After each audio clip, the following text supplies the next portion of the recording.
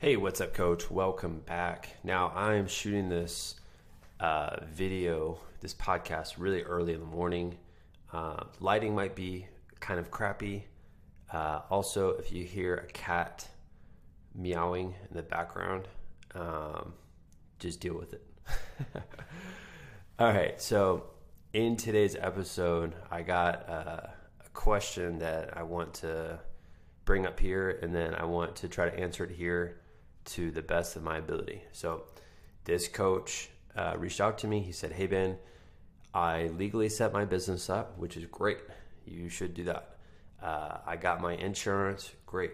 All right." He's filling the check boxes here, and he said, "The last step I'm at now is I don't know how much to charge my clients." And he goes on to say that, I'm looking at what the other coaches in my area are charging. I don't know if I can charge that much. What should I do? And there's really three rules that I think of here. And I don't want to say three rules. These are three things to think about. So number one, when you think about your price, you can't base it off of what other people do, because those people might have more experience.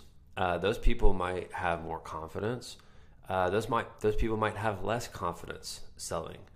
So to base what you do off of what others are doing, it's not a good idea. And how do I know that? Well, it's exactly what I did at the beginning. I saw what one competitor was doing, and I was like, I'm going to charge less than this guy. And I quickly realized if you charge less, normally you're going to attract people who are less committed. All right. So that's number one.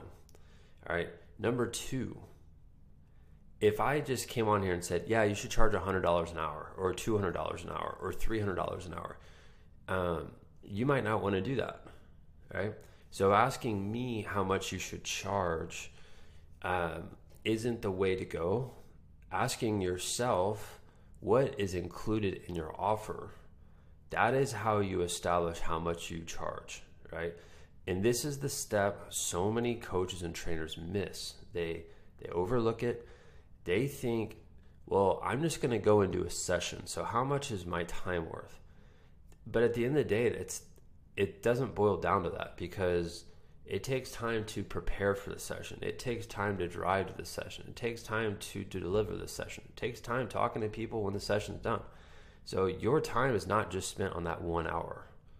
And this is where you have to go back and realize, what's the real value of my service that I'm providing? Not the value of my 1 hour of time, because it's not 1 hour of time, it's more than that, right? Now, with that being said, there's one thing that I want you to do, right? I want you to figure out what it is that you offer, not how much is it. What do you actually offer? What do your clients get when they're training with you? What do they get when they're not training with you, right? And when you focus on those things, coming up with your price becomes very easy, right? Now, the last thing here, so I said there's three things, all right? First is don't compare yourself to other competitors. Second is focus on your offer. Now, the third thing here, and in my opinion, this is the most important, is when you start charging your clients, right? Ask yourself, how much would I pay for this service? Right? Would I invest this amount of money if I had a child and there was another coach in my area who had this type of service? How much would I pay for it? And if you're not willing to pay the same amount that you're asking your clients to pay, it's going to be really hard when you sell it, because you're going to be uncomfortable asking for that amount of money. So this is where you need to ask yourself that question. How much would I pay for this thing? If I would pay X, I know that I can command that from my market here, right? Ask yourself that question.